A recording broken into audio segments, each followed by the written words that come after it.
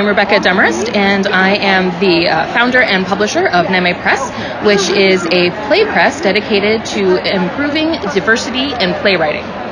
So can you tell us about some of your new upcoming books or strips, sorry? Sure. The three that we have premiered here at the con are Scary Mary, The Department of Soul Reclamation, and Happy, Happy, Happy. These three plays are just fantastic. I absolutely love all of them. We'll start with Scary Mary, which is a horror play actually designed for young adults that tackles the issues of mental health and suicidal ideation through fighting monsters and all sorts of fun things like that. The Department of Soul Reclamation is a new Christmas story because, we've all heard A Christmas Carol and we've all seen Nutcracker a billion times. So this is actually A Christmas Carol from the perspective of the three spirits of Christmas. It's in their green room. It's them getting ready for the big night. It's them going on and off stage. You get to hear Scrooge off stage, but you don't actually see him. And it's a really unique take, and it shows that these spirits have their own things going on. They're not just there for the night, but they've done this a lot and they're going to do it again. But it's a really interesting adventure. And for Happy, Happy, Happy, I always like to say you can tell about how happy it is by just how many happies are in the title. It's a family drama that involves family of mother, father, and a 19-year-old son, and then the mother's best friend. And there's a lot of inappropriate relationships going on, and there's a lot of family drama. This particular one has some very specific staging requirements. Basically, the first half of the play, everything is sort of crooked on stage, and nobody's wearing real costumes. It's all just black. There's no props. And everything goes to hell right before intermission when everybody stops lying to each other. And then when you come back from intermission, everything is real again. So when they stop lying, all of a sudden you can see the truth of the matter. So it's a rather spectacular play to see done.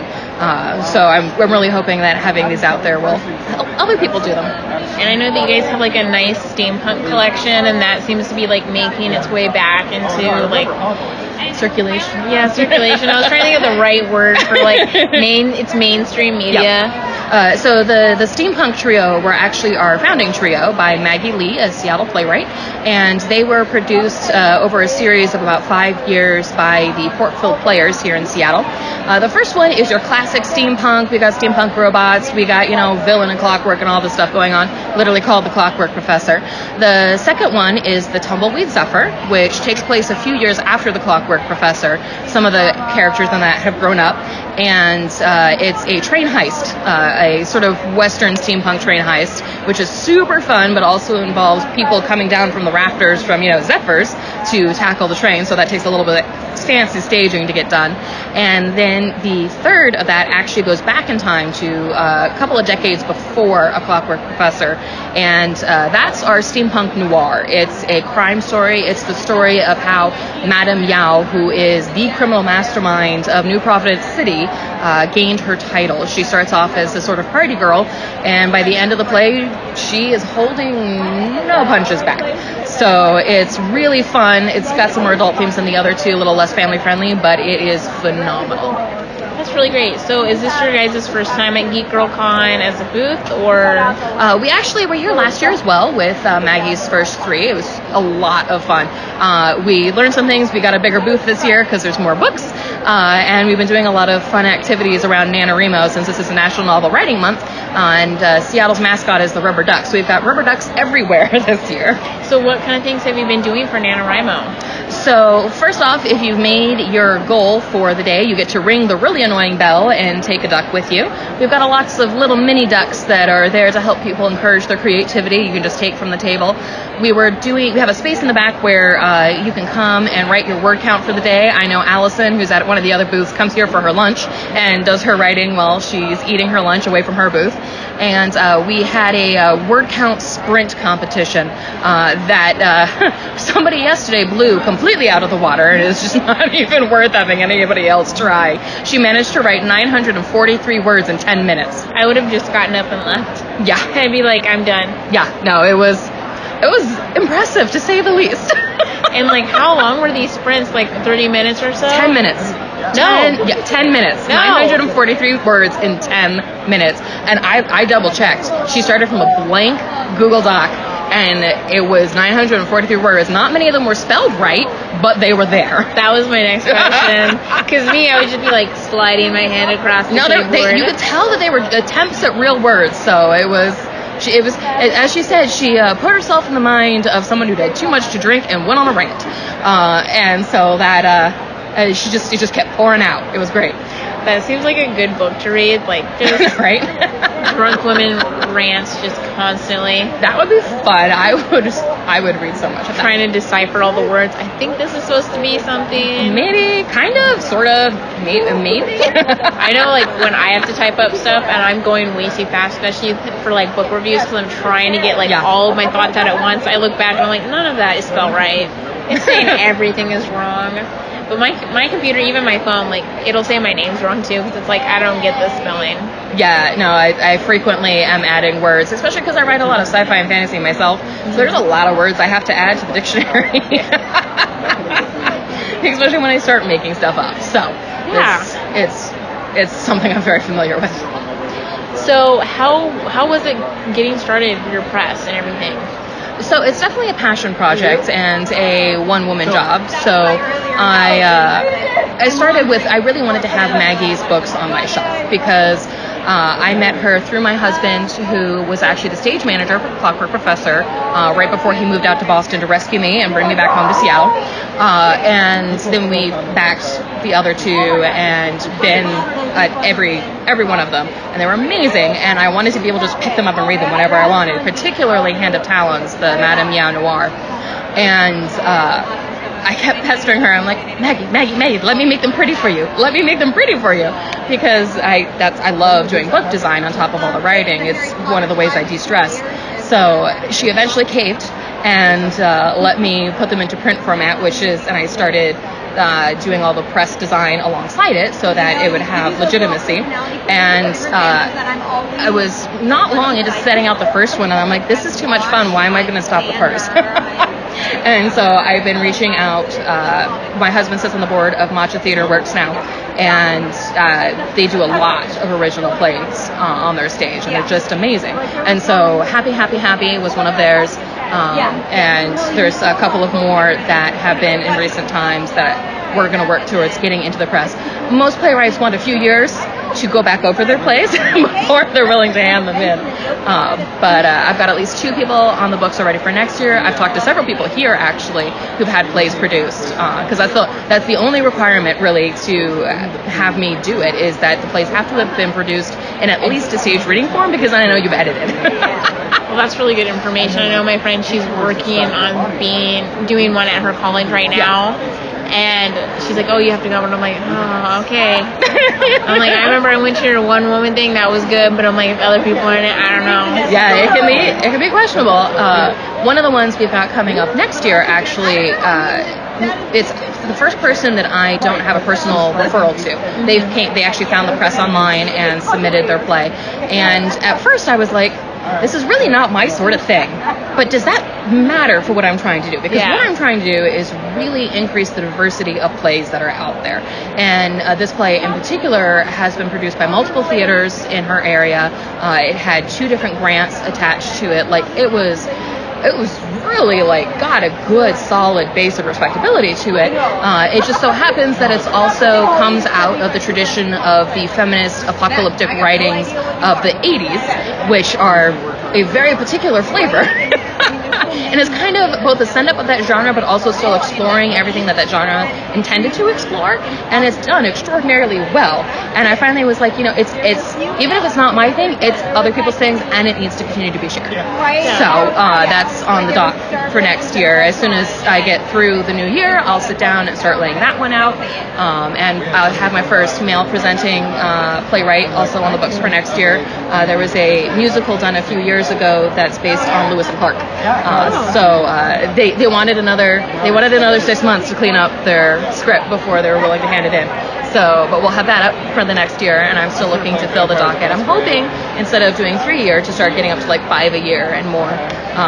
Maggie Lee's got a new play going up this Christmas called Flight Before Xmas, which Seattle Public Theater did a couple years ago. We're doing it again this year at Matcha, and it's so adorable, and I love it to death. And I was like, so can I have that one now? And she's like, I need a year. That's really actually the biggest stumbling block in this whole press thing is the playwrights themselves either A, want more time with their work, because really playwriting is a living, breathing format of writing, and so putting it into print is hard for them. And the other roadblock I run into is the fact that a lot of them are still holding out for like some of those big two to come along and give them that form of legitimacy. And it's nice that the publishing world is changing, and I tell them, I'll be patient, but I'm always here if you decide you want to stop waiting for those really ugly books. Because let's face it, any of the play books you get from the big publishers are just ugly. So they're hard to read, they don't look pretty on your shelf. That's one of the things that we're trying to change about it, make it more reader-friendly. My best friend, so she's at Western, she's going for an opera degree, but she's in all these plays and theater stuff and more operas, and so I have to go up there to see her. I mean, I love her. She's my best friend. We've been best friends since like she was 3 and I was 2. And so it's like all this stuff, and I'm like, I know. She's like, I know it's not your thing, and I'm like, no, I'm doing it for you. It's gonna be fine. Like, I just watched Phantom of the Opera for the first time because that is her favorite like opera musical ever. She's not a huge fan of the movie, but she wanted me to at least see it because she always goes to the play, and I'm just like, you know, I'm shipping some characters in this that you don't want me to ship, because that's me. I'll be like, I see a connection, and I love when Raoul cries. That's my favorite part. Right? Yeah. I'm like, he's the worst. Yeah, I definitely ship characters. I feel that real hard. Yeah, there's like a gothic artist over here that she does all these Disney but like theater plays too and other books. And she's a whole bunch of Phantom of the Operas. I'm like, I'm definitely getting my best friend one of these, but I'm getting her one of the ones that's low-key romance. I love it. So she won't like it. I have another friend who's like, give me that romance. But yeah, so what are you like, what are some of your goals that you want to achieve? So I would love for Neme Press to eventually grow up into a 501c3. I mean, right now it's me and in my spare time, and if I had, time to actually work on this full time, putting out several books a year. I also want to start putting out historical plays. So everything that's in the public domain that's by somebody who's not an old dead white dude, and getting those back out there, because there's some amazing female contemporaries of Shakespeare, people of African descent that have, from all over the world, that have some amazing plays. And so I want to start getting those out in the same beautiful to read and actually orderable format, because right now most of those you have to be able to find access to one of those old books. Thankfully, I live close enough to the Seattle libraries that I have that access, but a lot of people don't. So trying to get those into a place where people can actually read them and do them and study them again. And so I'd love to be able to really just dive into it. It'd be great if I ended up attached to a university. I think that would be a wonderful place for Neme Press to be, just because it'll have the support of the university. It'll be able to do a lot more. Pipe dream, I'd actually have staff. I'd have dramaturgists on staff. I'd have copy editors on staff. I'd be able to pay people to do things. So eventually, one of these days, that'll happen. For now, it'll be while I'm watching TV and need to de-stress, I'll sit there and lay out plays. Yeah, no, that's really great. I get what you mean. Like, you want other things that are not just like old dead white dudes. Yeah. I would love if there was more plays that weren't just Fiddler on the Roof for Jewish people. Right? Yes. At my school, they played that and they sang like Hanukkah songs, and I was like, I've never heard of a single one of these songs. I know, right? I'm like, they don't even have dreidel, and that's like the one that everyone goes to. Right? Yeah. No, there's trying to get the representation out there, and I was having a really great conversation with an attendee who came by who were talking about plays by playwrights with disabilities, and one of the local theaters did a whole series of plays by playwrights with disabilities, and so I now have that resource to reach out to, because that's another thing. They said that the plays were just absolutely amazing, so I want to be able to loop them in and get them going, and it's just trying to get all of everything represented and into the press. I'm trying to not tokenize, but also make sure I'm reaching out to as broad of a playwright base as possible. Yeah, like I think for all books across it, that we are seeing more of that diversity. There's more of a call for it, especially like the end of this year going into 2020 and 2021. We are seeing, like, we're hearing about these books that will be coming out, and like more plays and scripts and everything like that. Even comic books, they're getting more diverse every day. Like every time I check out a new one, I'm like, oh, I never would have thought this would have been a comic. I'm really happy that it is, though. Right? Yeah, no, right now, one of the genres that I've done a deep dive into, because most of what I read is actually fiction, is Afrofuturism. I am just absolutely in love with that genre. It's Can you phenomenal. explain what that is? So Afrofuturism is people of African descent have taken and their life experiences and their histories and done sci-fi from their perspective, because most of the science fiction we get is from a white perspective, from a Eurocentric perspective, and there's some absolutely amazing ones out there. And as a white woman, it blows my mind. It's incredible just the different take that history gives them on what the future could be, what the future can be. In particular, one of my favorites is the Binti novella series. Won a Hugo for the first one, and it's by Nnedi Okorafor. I hope I'm pronouncing her name correctly, but it's phenomenal. The main character comes from a tribal culture in Africa in the future, that her family is particularly proficient at making these mathematically based devices, that the math is so far advanced that they're basically magicians. Like, it's still math, but it's magic because it's so far advanced. And they're particularly talented at doing it, so they're in huge demand. But she wants to leave the family business and go to the universe's university, basically. And it's a stunning story. It's incredibly well done. The sense of home and what home means is not something I'd ever experienced before, and it's just, oh my gosh, I can't praise it highly enough. It's one that I keep going back to, and I keep throwing at people. I'm like, read this. Here's a present. Read it. There's a couple of books that I keep handing to people, and I just keep buying a new used copy of to hand to the next person. One of those is A Wired for Story, because that's like my favorite book about writing. So anytime somebody like starts asking me questions about writing, I'm like, first, go read this, and then come back and we'll talk. Yeah, I feel like I need to stock up like some of my favorite comic books, because every time everyone asks me what's my favorite comic book, or we talk about something new, I'm like, hey, have you heard about this one? And I'm like, I feel like I should just always carry around me to give out to people. I know, right? Yeah, so it just cracks me up. So where can people find you online to like connect with you and to find out more about your scripts, or if they have a play that they want to? Yeah, absolutely. So the press website is nemepress.org. That does have a silent M in the front of it, so it's M as in Mary, N as in Nancy, E, M as in Mary, E, press.org. And there's a contact form on there. Shoot me a line and tell me what you're thinking. You can find links to purchase all of the plays there. You can either purchase them on Amazon, or you can have your smaller distributors, local distributors, purchase them for you. They're available through any distribution channel.